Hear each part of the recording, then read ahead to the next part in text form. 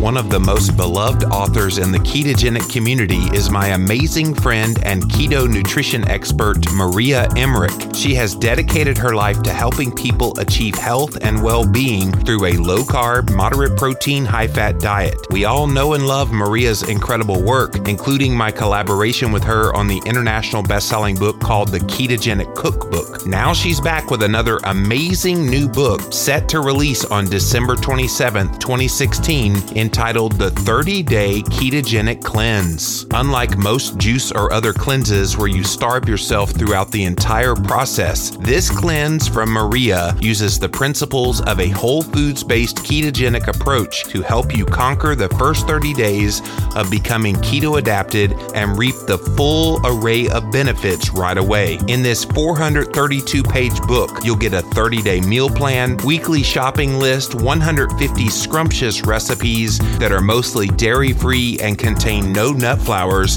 and so much more. This makes a great gift for yourself or anyone looking to get healthy in 2017. Pre-order the book now at Amazon.com and pick up your copy of the 30-Day Ketogenic Cleanse in paperback and ebook versions in Barnes & Noble and Amazon beginning on December the 27th.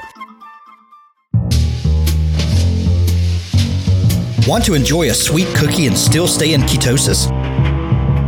Two friends did just that with Keto Cookie. Christopher and Victor went on the ketogenic diet, lost fat, and felt amazing. But they wanted something sweet and convenient for their busy lifestyle. So they created Keto Cookie and now want to share this sweet satisfaction with you. Is this really keto? Low Carbers tested Keto Cookie with their glucose monitors and were amazed by the results. How is this possible? Keto Cookie is made with non-GMO almond flour, is naturally sweetened with erythritol and monk fruit extract, and has a healthy amount of grass-fed butter, coconut oil, and MCT oil to fuel your day.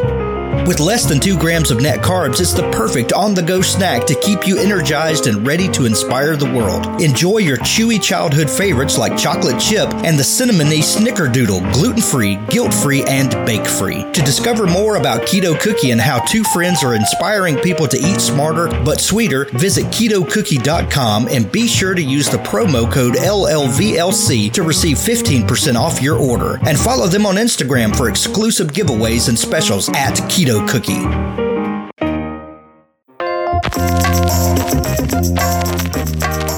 Hey fellow Ketonians, in case you haven't heard, my friends Carl and Richard from the Two Keto Dudes podcast, along with a whole bunch of their keto friends, are going to make history by turning the U.S. town of New London, Connecticut ketogenic for the weekend of July 15th and 16th, 2017. It's called Keto Fest and promises to be not only educational, but a whole lot of fun. My Fasting Talk co-host Megan Ramos and I will be speaking as part of this event, along with a whole bunch of other great keto thought leaders. In addition to great talks, they're also going to have an outdoor keto barbecue with a pig picking, live music, walking, running, cycle tours, and cooking and fitness lessons as well. They've got the local restaurants and the mayor on board too. There's a Kickstarter campaign set up to pre-sell the tickets to this great event, which starts April the 26th. So help us make history by reserving your ticket now at ketofest.com. That's ketofest.com.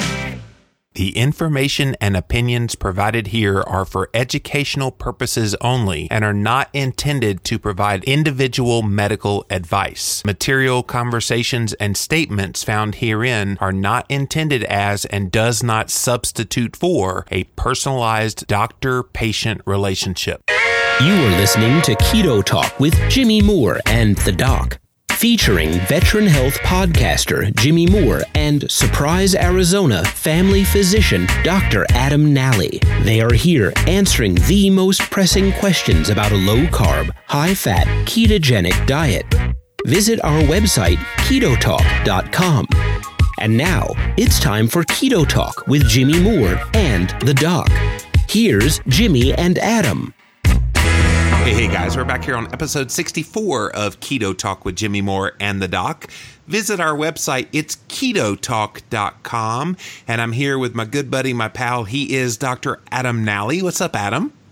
Hello, Jimmy, and hello, all you Ketonians out there. It's always a pleasure to chat with you, Jimmy, and to chew the fat with our Ketonian fans. Absolutely. And we're getting to connect with those Ketonian fans. A couple weeks ago, or I guess it was a couple weeks ago that we announced this Facebook page that we created, KetoTalkFB.com. Go there right now, and it takes you right to the Ketonian Corner. My web guy actually came up with that. I like that, the Ketonian Corner. And so go there. And we actually were joking last week that we hit 1,000 members pretty quick. And I was like, yeah, let's go for 2. Wait, let's go for 3,000. I was kind of joking.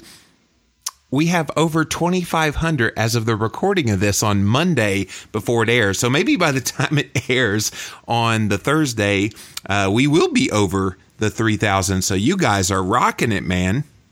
Oh yeah, that's awesome. I bet you will be at 32. 30. I'm not doubting you anymore, Doc, because you were pretty spot on. You were the one that called 1,000 in the first week, and I was only saying 500. So this week we've actually been kind of celebrating hitting that number. Maria Emmerich's new book comes out next week, Keto Comfort Food. So Victor Belt gave me 3 copies to give away, and we've already given those away Monday, Tuesday, and Wednesday. But Thursday, which is today, if you're listening to this when it comes out today, we have a very special surprise giveaway today and tomorrow, Friday. So you're just going to have to go to KetoTalkFB.com to find out what that is. But I'm sure Ketonians will love this prize that we're going to give away. So go sign up, KetoTalkFB.com.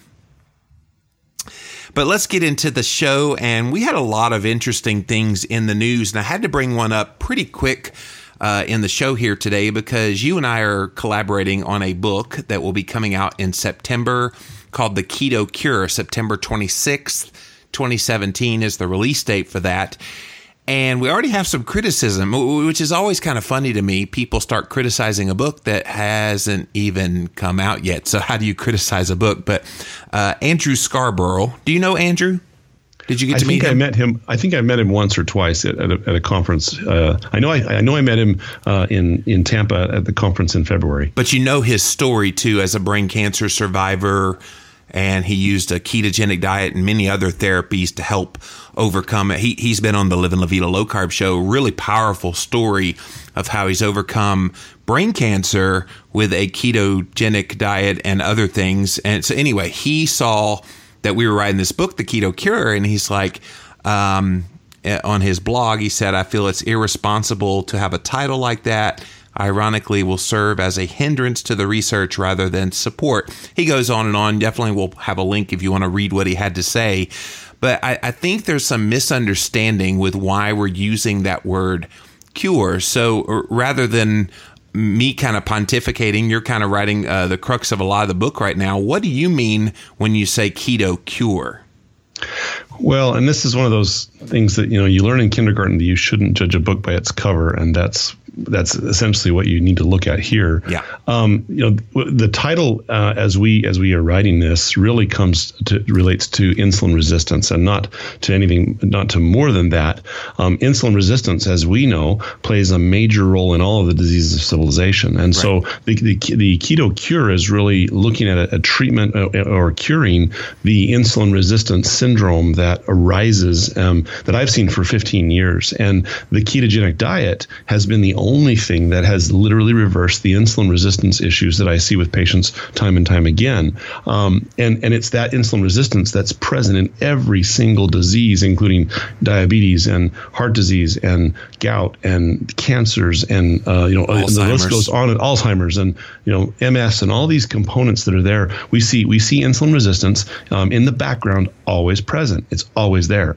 And when we treat the insulin resistance and we improve that insulin resistance, we see dramatic improvement in these other diseases of civilization. Now, that's where the term keto cure comes from. If you read the book when it comes out, and knowingly Mr. Scarborough's not read it because it hasn't been published yet. We haven't even read it yet because it's not done. It's not done yet. We're still writing pieces of it. So yes. That's the issue. One piece of umbrage I do take with Mr. Scarborough, bless his heart, and I know he's been through a great deal. And I listened to a great talk he gave in Tampa in February. Yeah. about his system is one of the notes is that he says this is not being written by scientists. And I take a little bit of umbrage with that. I am a clinical scientist as a physician. That's what I do. I see it's the application of science in my office clinically that really drives the way treatments are applied and used and revised over years and time. And it's the things that we see in our office that we talk to researchers about to do greater study and greater detail of it. So that part is that bothered me a little bit. And I don't know if Mr. Scarborough really knows much about who we are, other than he saw a book title that he didn't like, and he took umbrage with that. So either way, hopefully he'll enjoy the book when it comes out, and hopefully it will be very clear as to what that title implies and means. Well, and from his perspective, I can see him seeing Keto Cure as someone who did a lot more than just the ketogenic diet to overcome what would have been a fatal brain cancer. So I can understand from his standpoint his mentality on this, but I think, like you said, don't judge a book by its cover before it's even written. So his line in there, nothing works in isolation, and the ketogenic diet on its own is certainly not a cure-all, as some like to market it. Well, we're not marketing the ketogenic diet as a cure-all. We've said that many times here on this podcast. You won't hear Adam Nally or Jimmy Moore say that keto is the cure for all ills of all mankind. No, it's not, but it sure does help with a lot. Oh, it totally does. It totally does. And I can tell you quite a few little chemical substances that in and of themselves work in isolation. There are a number of them that do. And if we identify the broken area, when we fix that isolated area, oftentimes you can see cures in various diseases. Now, I totally agree with what he's saying in regards to cancers and things of that nature, that a multifaceted treatment is often really what's required to treat a lot of these things. But again, as the book comes out, you're going to see what that title really means and why we used it. Well, Andrew, thanks for taking us to task and keeping us honest, because I don't mind someone, challenging that word. We're using that word by design. And I even told him, I said, I don't think Victory Belt's legal team would let us get away with it if there wasn't some veracity to what we were saying in the book. So stay tuned, my friend. September 26th is when it comes out. And I do hope that you give it an honest, fair review when it comes out. But Dr. Nally, I have to say, there was something pretty profound that happened over the weekend. Technically, it was on Friday when this happened, last Friday. Professor Tim Noakes has been through the ringer and back in Cape Town, South Africa. He was taken to trial by the Association of Dietetics there, and they filed a complaint with the Health Professionals Council in South Africa over a tweet that Tim Noakes had made. Now, Tim Noakes is the guy behind the Real Meal Revolution, the Banting diet, which is a low-carb, high-fat ketogenic diet. So somebody on Twitter tweeted, hey, I'm trying to wean my baby off the breast milk. What should I do? And he said, you should try to wean them onto some low-carb, high-fat foods. Well, that's when all the crap hit the fan. And for the past few years, he's been in and out of court. And finally, they came back with their verdict, and it was not guilty. And basically what they concluded was he wasn't acting as a medical professional. He was acting as the author of a popular best-selling book, and so thus wasn't giving medical advice. But did you see this come through, and what'd you think about it? Oh, I rejoiced. It was fantastic. As a physician, one of the greatest worries that all of us have is being, sued because of something we did or said.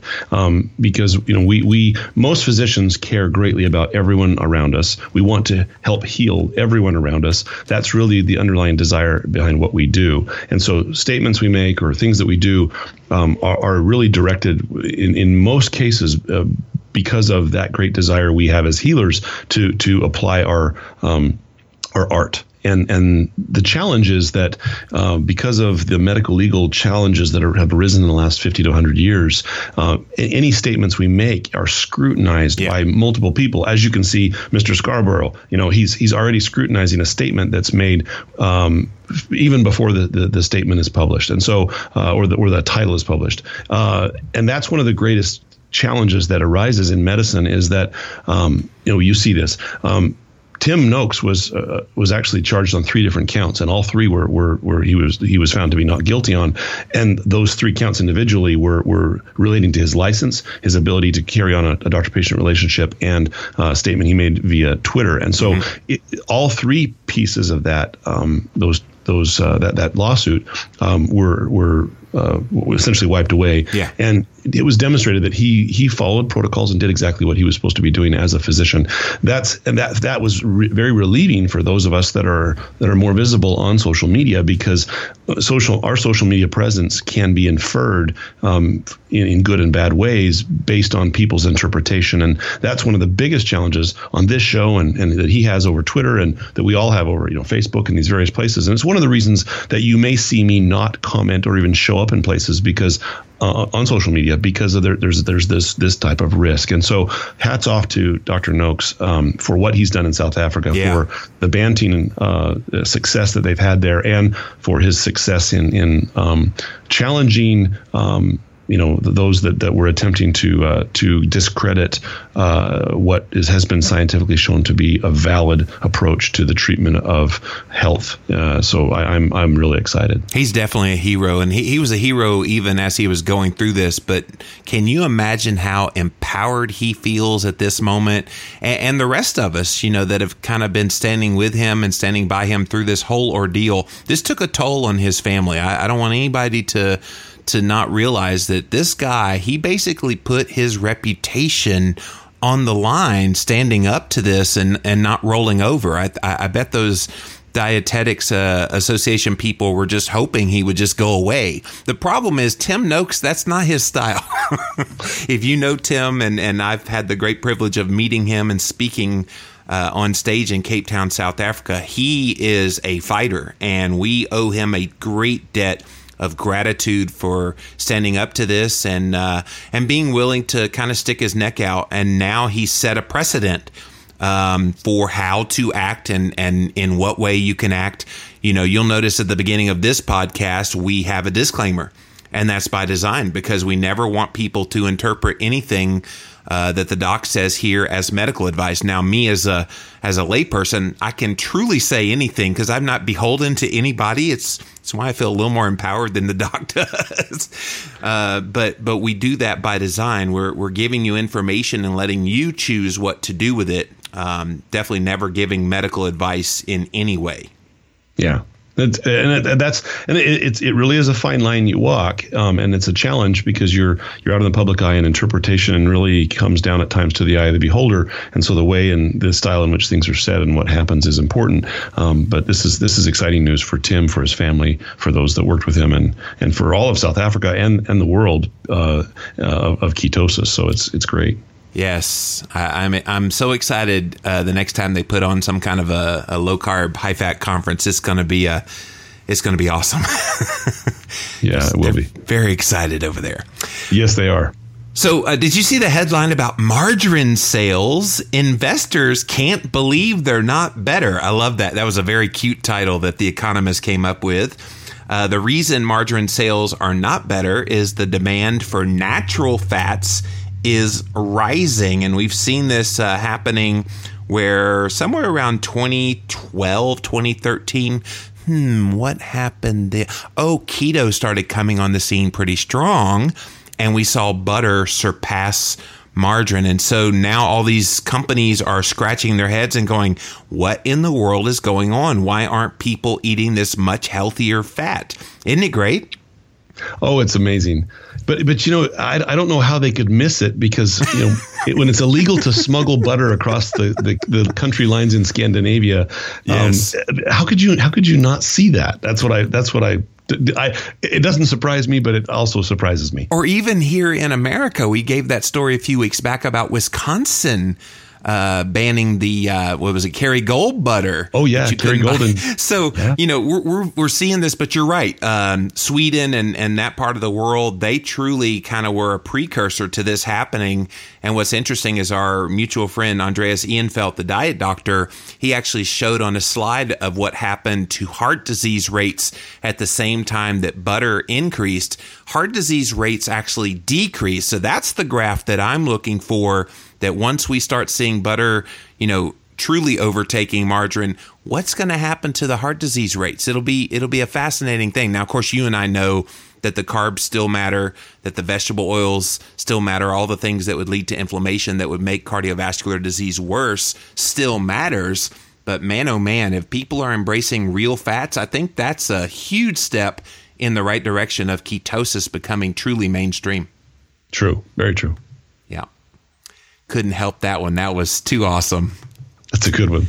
But this last headline that we're going to cover is from The Sun. Just one Diet Coke, Doc, or even a Pepsi Max a day can triple the risk of a deadly stroke and dementia, according to new research. The study finds that those who drink artificially sweetened beverages like Diet Coke and Pepsi Max are at 3 times the risk of suffering strokes compared to non-drinkers. So you can go read the story, you guys. It kind of goes on and on about the risk. But is this one of those deals of it's an epidemiological study, not really randomized controlled clinical trial, and doesn't really tell us a whole lot? There's just an association? Well, it does. There's an interesting thing because there was a 3 times increased risk for those that were drinking diet soda, but there were actually 3 times less number of diabetics in that research arm of the Framingham Heart study that were drinking diet soda, which is so if you actually go to the study in stroke and you read the study, there was 2,800 people or so, 45 years or older, who were offspring of the original Framingham Heart group that were studied. And interestingly enough, in the arm of the artificial sweetener use, there were literally 3 times more diabetics than there were in the sugar arm that were there. And coincidence? That was I don't know, but that's where a cohort study that was looked at. It doesn't appear that they adjusted for risk factors. And we know that diabetes increases risk of stroke and dementia. Yes. Those are known risk factors. But the study doesn't state, at least I couldn't see it, I didn't see it as I read the study, that they actually risk adjusted for that. And when you look at the numbers, that 3-to-1 ratio is there in both of those arms. And so the question is it the diabetes risk that they were seeing that they were blaming on the artificial sweetener, or is it truly the artificial sweetener? The other issue is that these are patients that were asked to quantify their diet soda and soda intake for a daily over a 4-year period of time. Again, so it's a questionnaire you were given 4 years later that says, okay, how much soda did you actually drink? Yikes. And now the claim is that the study is pretty accurate, but I really have a hard time, saying, well, how many sodas did I actually drink? Did I drink 1? Did I drink 2? Did I drink 3 a day over this last 4-year period of time? And that's the part where it's a look back study. You're looking back over time. You're asking people to from memory guess how many sugared versus non-sugary drinks they drank, and then there's this skew of a significant portion are diabetic in the artificial sweetener arm, and a significant portion are not in the sugar arm. So that's the part that I go, because this same group studied artificial sweeteners a couple of years before this and didn't find this. And so it's very interesting to see that they found it one time and they didn't find it the next time. Well, and when you have this kind of study, the propensity for making up whatever you wanted to say is there. Let's see a randomized controlled clinical trial and, of course, test your hypothesis that maybe Diet Dr. Pepper, although they did say Diet Coke, versus these ones that have the ACE-K, if there's a difference, and you would say there is a difference in those versus the ones that just have aspartame, for example. It was an interesting one because it gets a lot of headlines, and of course it, gets people all up in a tizzy about, oh my gosh, just one Diet Coke will do this. And so, you kind of have to dig deeper, which is why we have this show. We want to help dig deeper for you, and appreciate the input, Doc. Oh yeah. Special thank you to Ted, Becky, Timothy, Meryl says, good day, guys. Thank you both for your awesome hard work every week. I love this podcast. It is inspiring, makes me sound quite the expert when I pass on the knowledge to others. Oh, good. I love the pathophysiology content. Cheers, Meryl in Melbourne, Australia. Jane from Denmark, Kate, Aisha, Pamela, Jana, Bruce, and Sarah. Sarah says, hi, guys. Thank you so much for all your hard work and your informative and entertaining podcast. I'm a new listener, and I'm trying to get caught up. I've already devoured your book, Keto Clarity, Jimmy. I'm planning on picking up The Keto Diet by Leanne Vogel. Thank you again. I can't wait to jump into this lifestyle and experience the almost limitless benefits. Keep up the great work. Had a lot of great donations this week. So you guys, thank you so much for that. And head on over to ketotalk.com and you can click on the donate button and provide a donation, or go to our paypal.me/ketotalk website and you can make a donation that way. So thank you guys so much for your support. Thank you. Yes. So let's move on to the first question we're going to address here today. Derek has it. Dear Jimmy and the Doc, I think my question for you might be slightly cheeky. He must be British. Cheeky. They don't say cheeky yes. in America. Oh. But here it is. Listening to vegan advocates like Durian Rider of 30 Bananas a Day fame. Do you know Durian Rider or have heard of him? I've heard of him, but I don't know him personally, yes. I've actually met him in person when I did a tour in Australia a few years back. And it was just a random thing that somebody recognized me that was a friend of his. He said, hey, Harley, that's his name, Harley Johnstone. Hey, Harley, come here. I want you to meet somebody. And so I got to meet Durian Rider there in Adelaide, Australia. So that was pretty cool. Cool. It seems he is quite convinced and determined to stand by his raw vegan lifestyle. And this got me to thinking. Why are all of his blood markers, body fat, and energy levels so good if everything he believes about nutritional health is exactly the opposite of what we know and understand about keto? I'm a 34-year-old male, 6 foot tall, weigh 185 pounds. I've never had poor health, never been obese, never been pre-diabetic, or had any other metabolic issues that drive most people to a low-carb, high-fat diet. So why would going keto be a good thing for someone like me? I am sincerely asking this because Durian Rider and his raw vegan approach seems to be making a compelling argument to go that route to get even leaner. With all the crisscross availability of nutritional info flying around the web, I find myself suddenly becoming very confused. Can you help? Best regards, Derek. Yes, we can help, Derek. Derek's question is this, Doc. If you don't have any metabolic health issues to deal with, then why would going keto be a better option than a raw vegan diet?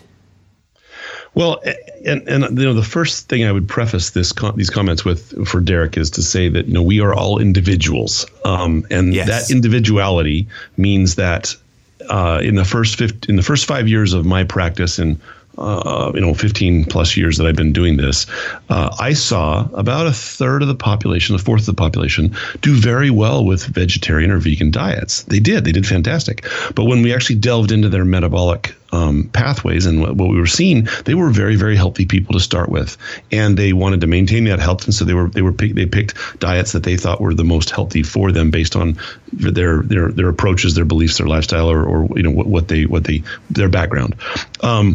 And they did very well, and they had great markers, and everything was good. But the significant portion of the population that tried using vegetarian or vegan diets or low-fat diets did not do well, and actually saw exactly opposite effects with cholesterol and blood pressure and weight gain. And so that question really bothered me for the first 5 years of my practice, and that's what really caused me to delve into the science behind what's really happening. Now, as you pointed out very well, Derek, and also Durian Rider, neither of them have insulin resistance, and and any dietary approach that limits the starches and the high amount of carbs, the simple sugars in someone who is metabolically healthy will probably be beneficial for those people. Now, the one factor to answer the question is what's the reason that I would pick a ketogenic type diet over a raw vegan diet is that of age. Slowing the aging process. Dr. Veach demonstrated a very nice study in 2004 in March of that year, where he demonstrated that the ketone body itself notably decreases the aging process, and notably, and recently this year, we've seen that it notably decreases inflammation. The challenge with a vegan or a vegetarian diet is the higher carbohydrate content may very well stimulate inflammatory changes and the age-related processes that arise in some people. Now, not all, but in some that may have mild insulin resistance that may not be really visible initially in your 30s.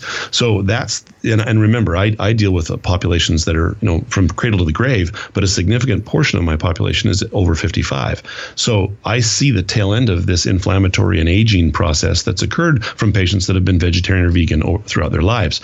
And that's the one factor that I would say, in my perspective, would cause me to pick a ketogenic diet over a vegan diet. And it seems like a lot of the vegan advocates, they always focus on the leanness of the person, and that's really the only thing they really care about. It fascinates me that I would think you would want the most robust metabolic health possible, and getting insulin resistance under control and improving insulin sensitivity rather than leanness. Leanness would be a side effect of that improvement in the insulin sensitivity and metabolic damage that's happened. It's just amazing. Every single one I've ever interviewed on the Live and La Vida Low Carb show, including Durian Rider, who's been on there, have all said, "Oh, you want to be the leanest you can possibly be, eat 30 bananas a day." And I'm going, no, I would be as big as I could possibly be if I ate 30 bananas a day. Well, and the challenge that I see is, a lot of the vegetarian and vegans that have converted over to a ketogenic diet came into my office.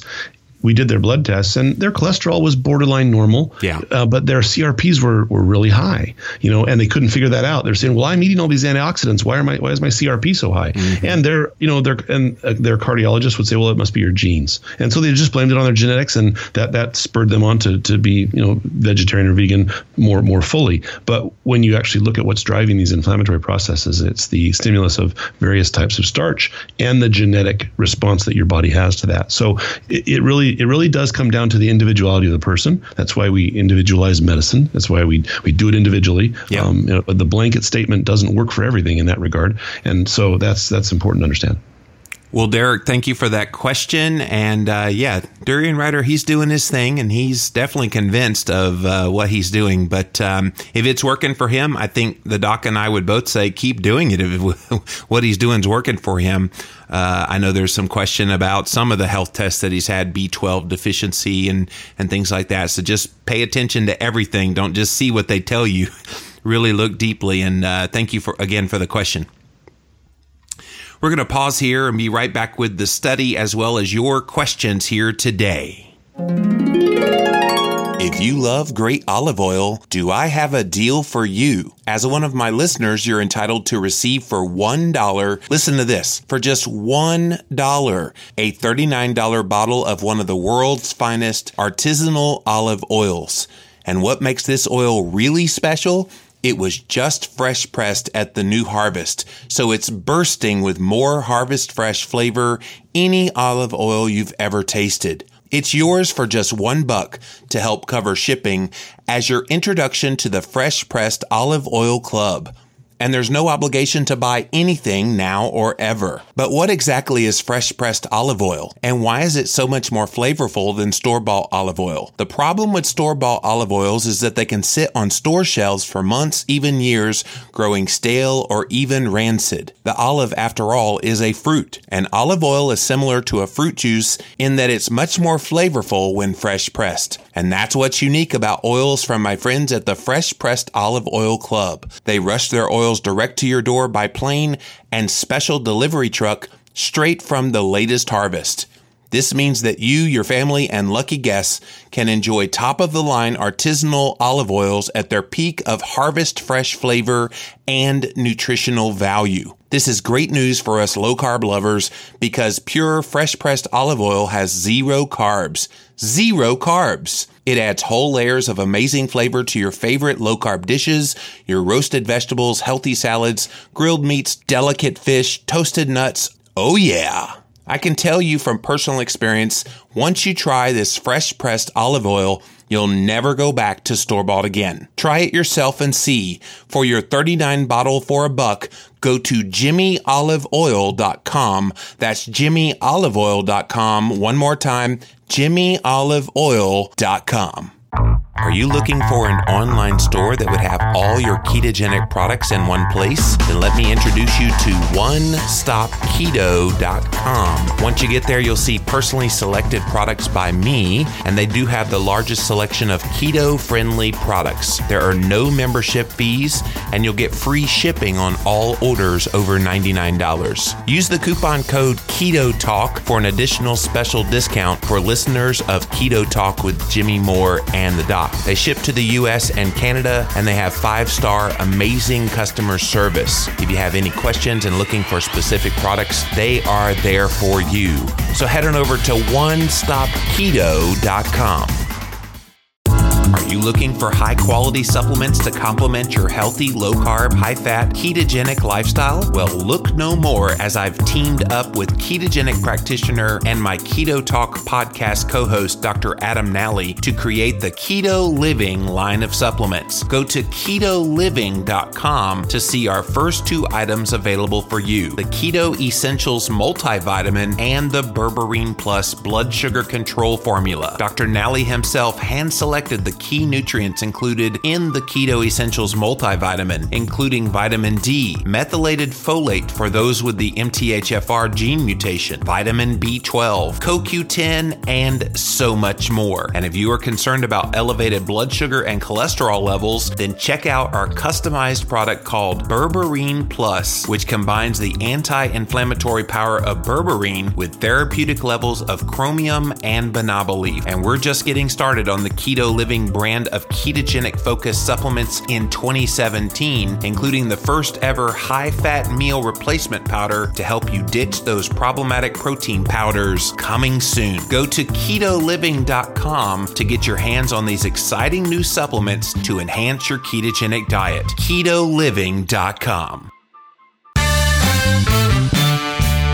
They're back and better than ever at JimmyLovesFBomb.com. They are the F-Bomb company. Fat is smart fuel. They have made some incredible products for the ketogenic community, and they make keto easier. They have products that include coconut oil, macadamia nut oil, house blend, MCT oil, olive oil, avocado oil, macadamia nut butter with sea salt, macadamia nut butter without salt, coconut butter, macadamia nut butter blend. They also have salted chocolate macadamia nut butter. These are all available to you now at JimmyLovesFBomb.com.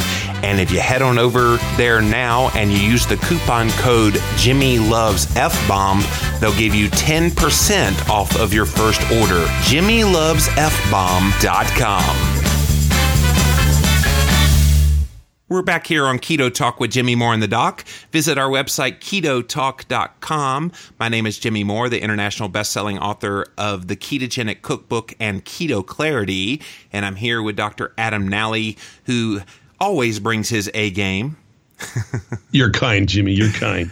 Well, we appreciate it. And on the Facebook page, KetoTalkFB.com, people are just bragging all over you about your insights and about how awesome you are. One guy said, or one lady said, I like it when he does that Kermit the Frog voice.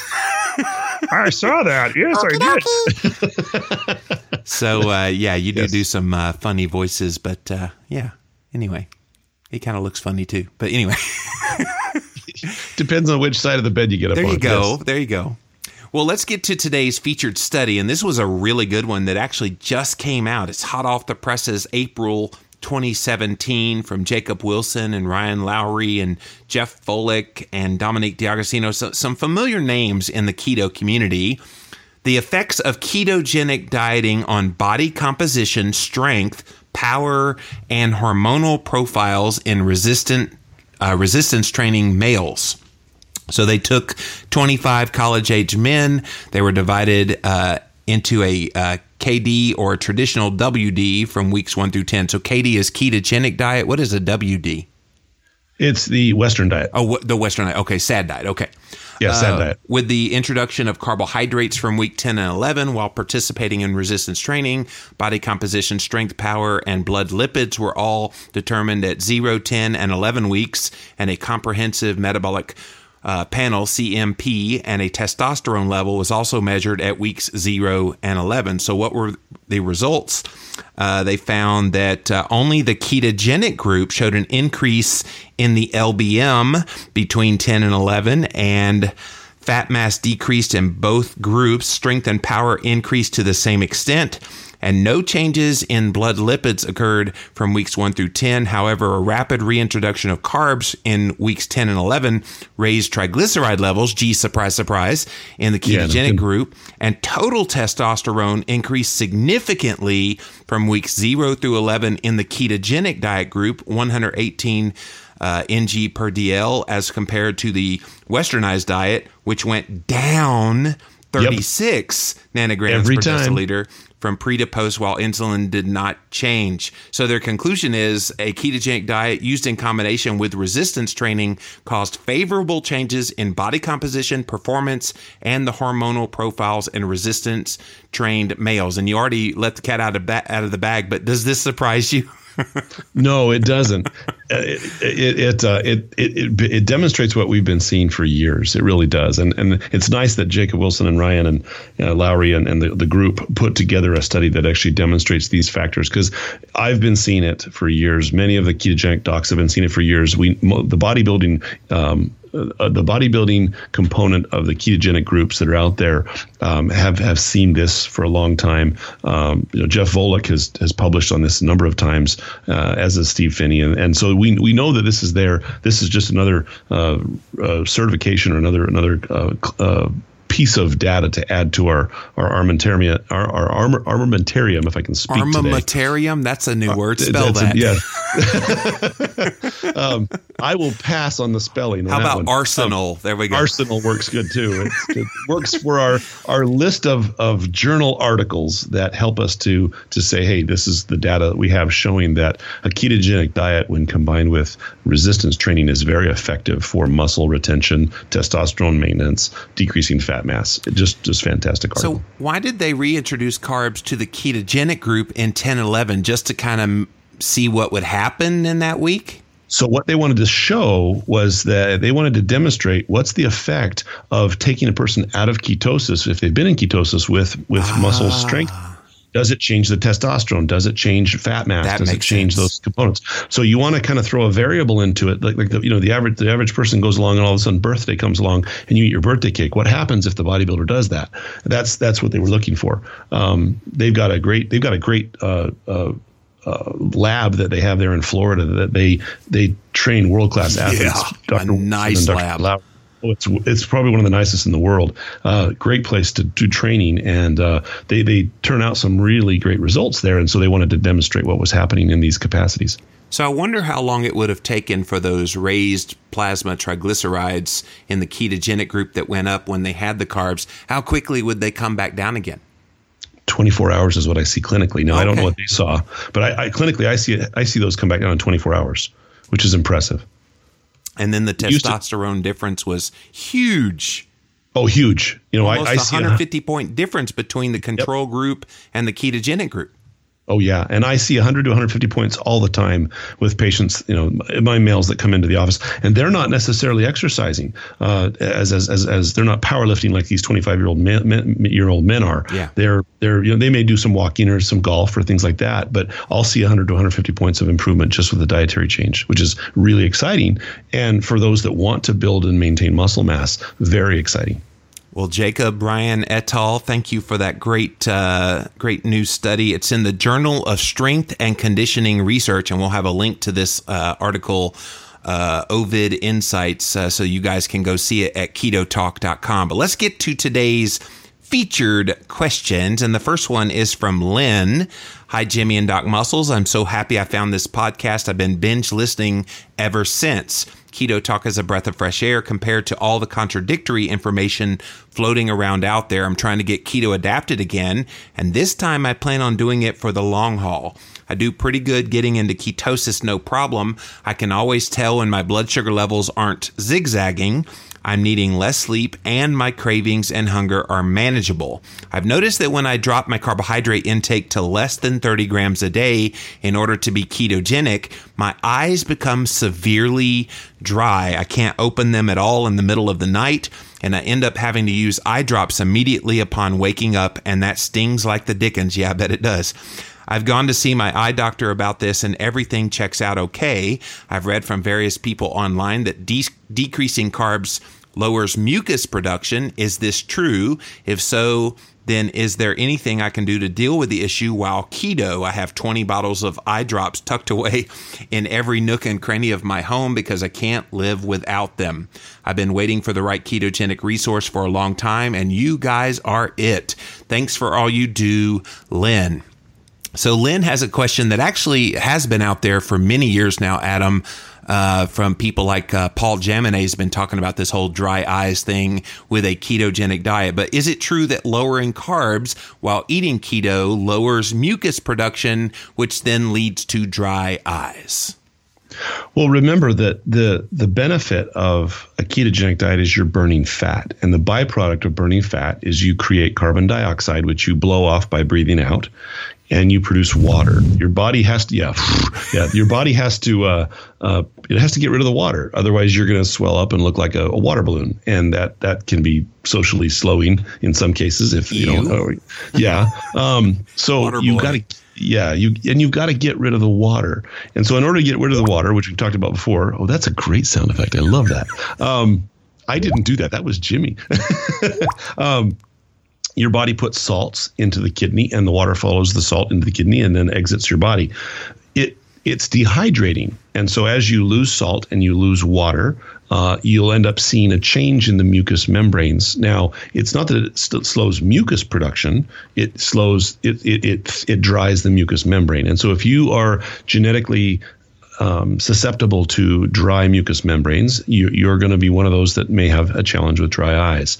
The factor that I find clinically in my office is, number one, helping people to maintain hydrosis or maintain their water intake, number one. And number two, you can help maintain water intake by maintaining your salt intake. The biggest challenge I find every day, at least a third of the people that I put on a ketogenic diet, even after they've read my diet and gone through the training class, they still are afraid of salt.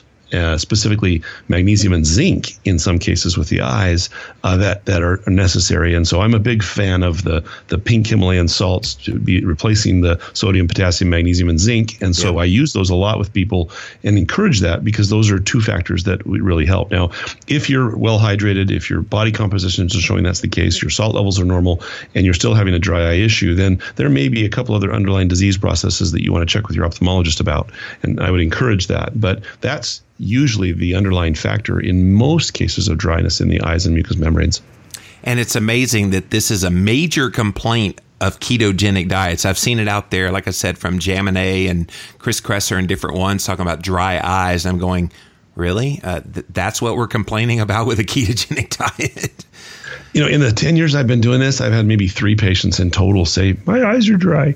And it was more than 10,000 a year. Thousands of people that we see a year. Yeah, it's kind of interesting that's their nitpicking piece. Yeah, well, Lynn, thank you for asking the question, and hopefully that information helps you out. And we're up to the second feature question of the day. It's from Paul, not Jaminet.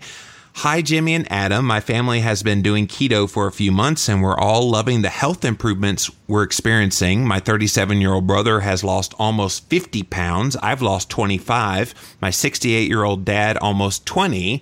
Both of my parents are type 2 diabetics, and their A1C has gone down. My dad was only on metformin, and his doctor has said he can go off the medication since his A1C has dropped to 5.4. But my 65-year-old mom has been on insulin for over 10 years and has not been able to lower her dosage of 40 units of long-lasting insulin in the morning and 8 units of fast-acting insulin with each meal, despite the fact that her blood sugar levels are regularly under 120. Initially, after going keto, she was able to discontinue the insulin she was taking with her meals and still get her blood sugar down to 85. However, recently, her blood sugar has been creeping back up again to around 120, requiring her to start taking the insulin with meals again. So my question for you is this: why would she need that much insulin in a day if she is staying between 20 grams of carbs with only moderate protein? My mom meticulously tracks her food intake on a daily basis. All of us in the family, she's the only one who hasn't seen great weight loss success, just 10 pounds in several months.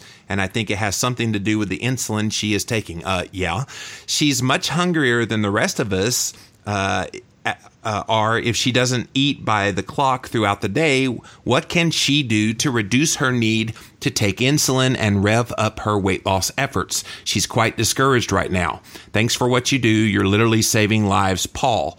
So Paul has the question: what can my type 2 diabetic ketogenic eating mom taking insulin do to wean herself off the insulin to help in her weight loss efforts? Now, I want to chime in first because my Fasting Talk co-host, Dr. Jason Fung, would say, why are we treating a disease of high insulin with more insulin? It just doesn't make sense why you would do that. Now, I understand she's listening to her doctor, and the doctor's saying all these things. And I know even your colleague, Dr. Eric Westman, says he doesn't really worry about blood sugar levels. It's just about getting the insulin levels down. And if blood sugar happens to stay high for a bit while that insulin is coming down, so be it. Now, I don't know how you deal with it with your patients, but it seems to me that the insulin is doing more harm than good and is the culprit behind why she's not losing weight and why she's still hungry and why she's not getting the results of her ketogenic diet. You're spot on with the driving of the insulin with hunger and weight gain and the appetite being driven that way. One of the interesting challenges that I've found is that I have a small percentage of patients that have the exact same problem that Paul's mom has, and it's been fascinating to me that as we've let that insulin we've taken them off insulin. What I've seen clinically is that most people do very, very well, and the pancreas will heal. We'll see improvement in that insulin, but I have some that those blood sugars begin to creep, and they creep and creep and creep. And I've got patients that will come into me with diet journals. They're keeping their carbs under 20 per day, yet they have fasting morning blood sugars of 160, 180, and sometimes 200. Now, these are people who've progressed down that insulin resistance scale into where their pancreas is beginning to give out. The pancreas just cannot keep up with the load. That's issue number one. Issue number two is we have to remember there's this really cool hormone. And again, remember the 30 hormones, insulin being the master hormone. The other one is amylin. Amylin is a feedback mechanism that helps the liver not compensate so much when there's not carbs around. Amylin is what dampers down the production of gluconeogenesis. So in a patient who is dependent heavily on insulin, even the protein will actually tell the body, hey, be wary, and that glucagon that comes from that drives the production of gluconeogenesis. Amylin actually dampers it. Now, the beta cell produces both insulin and amylin, and in people who are progressing down the road to some partial pancreatic failure, they stop producing insulin and they also stop producing amylin. And amylin is the feedback mechanism that dampers down or puts the brake on the production of glucose or glycogen in the liver, the gluconeogenesis process. These patients won't get their sugars down until they've had that amylin assessed. And there's a great medicine called Simlin that's out.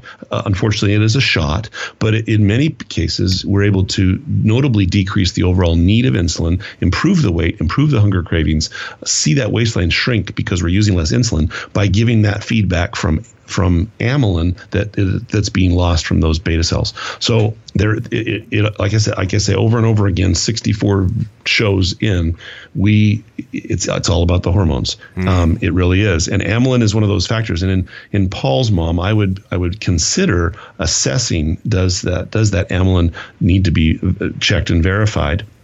And would something like that be beneficial? He gives some great history showing that she initially had her sugars down to the 85 range, but then they began to creep.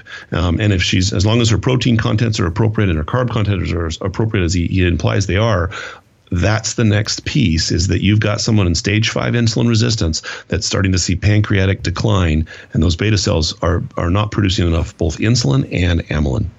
I'm curious, since no information was provided by Paul about his mom's ketone levels, if she ever has truly been in ketosis, even with the low 20 grams of carbs and what they describe as moderate protein. We don't know what that means, but wonder if she ever got into ketosis with those levels of blood sugar so high. Although when she got to 85, I would probably say that her ketones were good. I'm just wondering if she measured the ketones, maybe exogenous ketones or some other modality could help boost this so that she could stay off the insulin. Yeah, and those patients that I would look at clinically, that we say, hey, yes, you have this amylin deficiency. You want to verify, are you in ketosis? And interestingly enough, I've had patients that have blood sugars of 140 who are on insulin that they will show ketones, and this is where the challenge arises, is that these people are producing both blood sugar, their ketones are going up, and if they don't give themselves enough insulin, this is the patient who, if she were to get dehydrated, has the potential for ketoacidosis, and so. Careful. Yeah. This is one of those people that would be at risk for ketoacidosis. And so this is a person that really truly wants to work closely with their doctor, ensure that they're not cutting off their insulin altogether, because that is a risk factor that we want to be real careful with in this particular type of person that needs to be addressed. And as you are dosing insulin appropriately, you're ensuring that you're getting to ketosis, that you're ensuring that the protein levels are not stimulating excess insulin or kicking you out of ketosis, and that possibly the amylin needs to be supplemented with. Then those are all factors. Like a lot of moving parts here, complex patient, but this is what we're trained to do, and this is why your doctor needs to be involved in this. But great question, great patient. Hopefully she can find an answer. And don't get dehydrated. That's one of the things Christine's learned she's doing the Nutritional Therapy Association, trying to become an NTP by later this year. And one of the books they had to read was about the importance of water and hydration. And people just don't emphasize that enough. So that would definitely cure a lot of issues. Oh, there's that word. Can't say C. It will definitely help a lot of issues. Sorry, Andrew. Didn't mean to throw the C word out again. So thank you, Paul, for that question. And we're up to the third featured question of the day. This was a quickie from Australia. Glenn from Australia. Hi, Jimmy and the Doc. I've never heard you guys address rosacea, which is reddening of the nose, the cheeks near the nose, and the center above the forehead on your show before. So here's my question. I have this condition and these areas become very dry. When I first started eating keto, the condition went away quickly, but then slowly returned. I measure my blood ketone levels and they stay between 1.5 and 2.5 millimolar on the blood ketone meter. Can a low carb, high fat diet help my rosacea? Thanks, Glenn from Australia. So does a ketogenic diet help improve or completely heal rosacea? And this reminds me of the last question that we just had from Paul about how his mom saw improvements in the blood sugar initially going keto, and then it went back. And so here's Glenn saying kind of the same thing. Initially, he saw improvement in the rosacea, but it came back. What's going on? Well, rosacea is an interesting disease because we don't fully, and this is the problem, Glenn, is we don't fully understand what the driving force behind rosacea is, but we know there are really two pieces that we can address. Number one is that rosacea there is a bacteria involved with the dilation of those blood vessels causing that dryness and that more prevalent visibility of the red lines or the small vessels in the superficial skin of the face. And so you'll see this reddening of the nose or reddening of the cheeks and a secondary dryness that arises with that. There is a bacterial component to it that often is treated, and so we use some metronidazole type gels, which is an antibiotic, it's an antibacterial topical that helps to suppress the bacterial growth that drives a part of it. The second piece is a large inflammatory response response that occurs with rosacea. Now, those patients that I have that have rosacea will see anywhere between a 30 to 50% improvement in their overall symptoms of rosacea because the ketogenic diet improves inflammation. But if you don't address the other underlying factor of the bacterial source as well, you may not see it improve. Now, we don't fully understand it, and there are other cases that don't fully respond to either of those. And so that's the challenge, is that this is a disease where we will still kind of all scratch our head and go, don't quite know what happened there. But that's what occurs. And so you will see improvement with the inflammatory component. I would see your doctor to treat the bacterial component, make sure you get the correct prescription for that. That'll help. And then hopefully as time goes on, we'll learn more about the other components that drive this process. Well, and the benefit of ketosis being anti-inflammatory can be nothing but a positive. So there's definitely no downside for Glenn to be eating keto, even if the condition of rosacea persists. Absolutely. Yeah. Well, Glenn, thank you for that question. And we are up to the Keto Talk mailbox. And lately in the mailbox, we've been getting some truly nerdy questions. They love to kind of geek out with you, Doc. And this one today, man, is a doozy. So I hope we have time to get it all in. Hi, Jimmy and the Doc. This is from William, by the way. Hi, Jimmy and the Doc. I have a geekish question about insulin resistance for the Doc to get all nerdy on. What exactly is the actual mechanism of insulin resistance? It seems to me there are at least two components involved. Number one, the number or conformation of the insulin receptors on cell membranes are reduced or changed so that insulin cannot signal particular cells. This happens this seems to happen at different rates in different tissue types. For example, muscle cells typically become insulin resistant with a lowering of the number of receptors or change conformation before fat cells. And number two, it seems that some people tend to be hyper secretors of insulin. In other words, the beta cells secrete more insulin than someone else with the exact same glucose load. I understand how lowering blood glucose and thus insulin will help to correct the low receptor numbers, because as the insulin goes down, the cells will upregulate the insulin receptors. They will listen more carefully because insulin is whispering. But what can be done about the hypersecretion of insulin? Does simply lowering the body burden of insulin also influence the beta cells to secrete less insulin? And why does it take so long in some people to see their insulin resistance reverse even after months or years of ketogenic eating? And finally, why are some people prone to insulin resistance and others can seem almost immune to it no matter what they eat? Thanks for the great podcast. I look forward to it every week. Stay geeky, William. William, you get the geekiest question I think we've ever been asked on this show. Yes. I'm real anxious to hear what you have to say, Doc. Well, William is given some great questions, but this again is where many people and many physicians as well, if you don't understand what insulin resistance is, get a little confused. The challenge again, and I hate it when we have to say, well, we don't really fully know, is that we don't really fully know all the pieces of this particular puzzle. We do know two specific things. We know that that the signaling mechanism for the body to produce insulin in response to the glucose present is driven by at least two, and there may be four more, and there's a couple studies that imply there are a couple others, but the two we know of for sure are the GLUT2 transport receptor in the beta cell of the pancreas. So there's a receptor that transports the glucose into the beta cell and then stimulates the release of the insulin. The second is that there's another receptor called the ABCA1 transport, and that one can also be broken, causing a similar problem. There's a recent study that came out, and I didn't have a chance to pull it out, but there's a third receptor that also plays a role here as well. I suspect, from my experience, that there's probably 6 or 7 different breakdowns because we see different patterns arise in different people.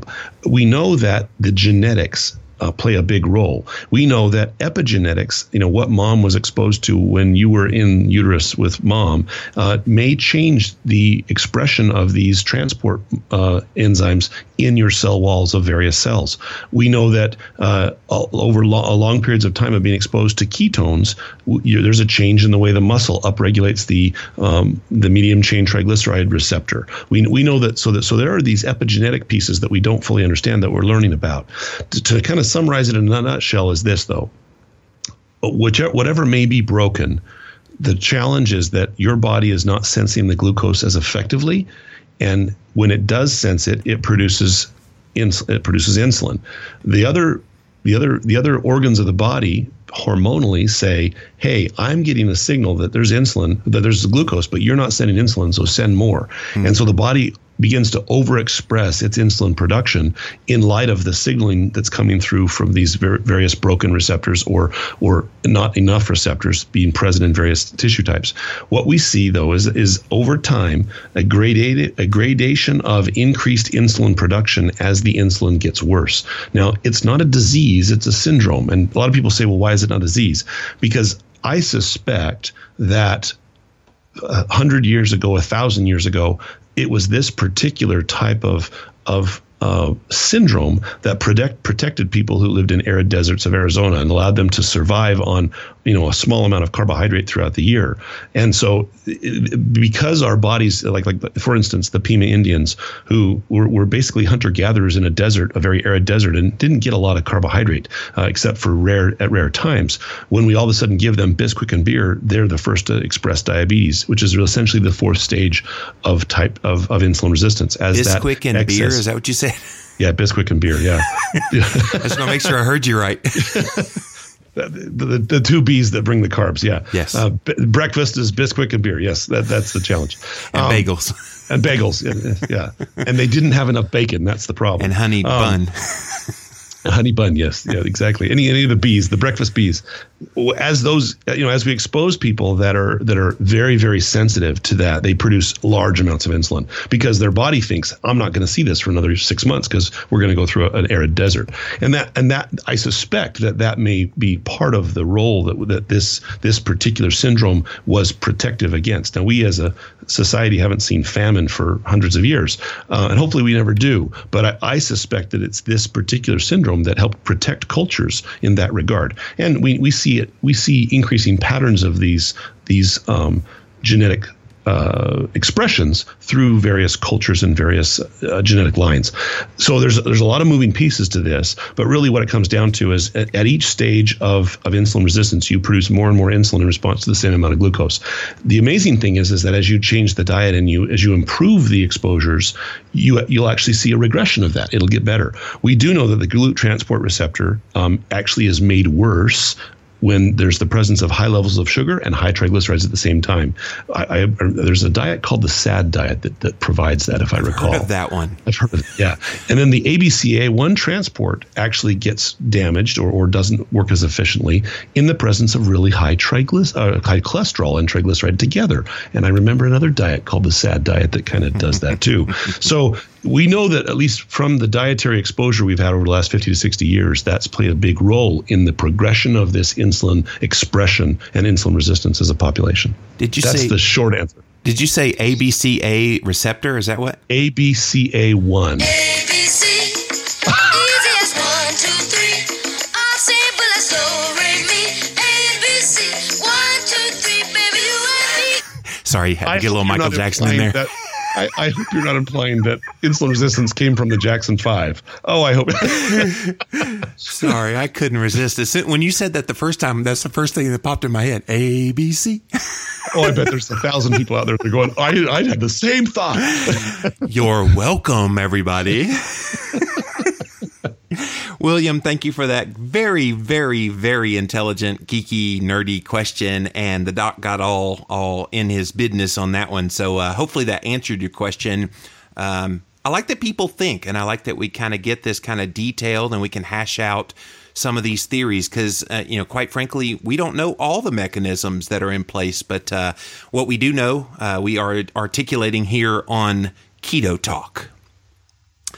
We are up to the iTunes review portion of the show, and we have one today, ATX Cowgirl. Love, she says, love this podcast. So much info, ... for free. Listening to this podcast has helped me be more aware of my health and what I put in my body. Anyone that wants to learn about health and diet, this is the podcast for you. Thank you, Doc and Jimmy, for all you do. And her name is Erin. So thank you, Erin, for that. Definitely head on over to iTunes, type in Keto Talk, Jimmy Moore, Adam Nally. You will find the show, and you too can provide us a review. So that's it for episode 64 of Keto Talk with Jimmy Moore and the Doc. Visit our website, ketotalk.com. And if you've not signed up yet, where you been? Go over to ketotalkfb.com to Ketonian Corner Facebook page. It's the official Facebook discussion group of this here podcast, and all those rabid Ketonians, they love sharing. And what's really cool so far, Adam, is they're actually loving on each other. Like, people have questions, and then other people are chiming in. Oh yeah, I dealt with that, and here's what I did, blah, blah, blah. So, so it's kind of cool. Did you say rabid? Rabid, R-A-B-I-D. Is that why they're loving on each other? Because they're all rabid. Right? Is that what they're all singing. They're all singing this song. ABC, easy as 1, 2, 3. So guys, thank you for being here. As always, go to ketotalk.com and you can give us a donation there. Click on the donate button. And you can even sing if you want to. It's all the Doc's fault. Yes, it is. Yes, it is. I will take the heat for that one. So until next Thursday, we'll have more goofiness for you then. We'll see you then. See you then. You've been listening to Keto Talk with Jimmy Moore and the Doc. Visit our website, ketotalk.com, for full show notes for this episode. If you enjoy this podcast, then head on over to iTunes and leave us a review. Thanks for joining us for this episode of Keto Talk. We'll see you again soon. Thank you.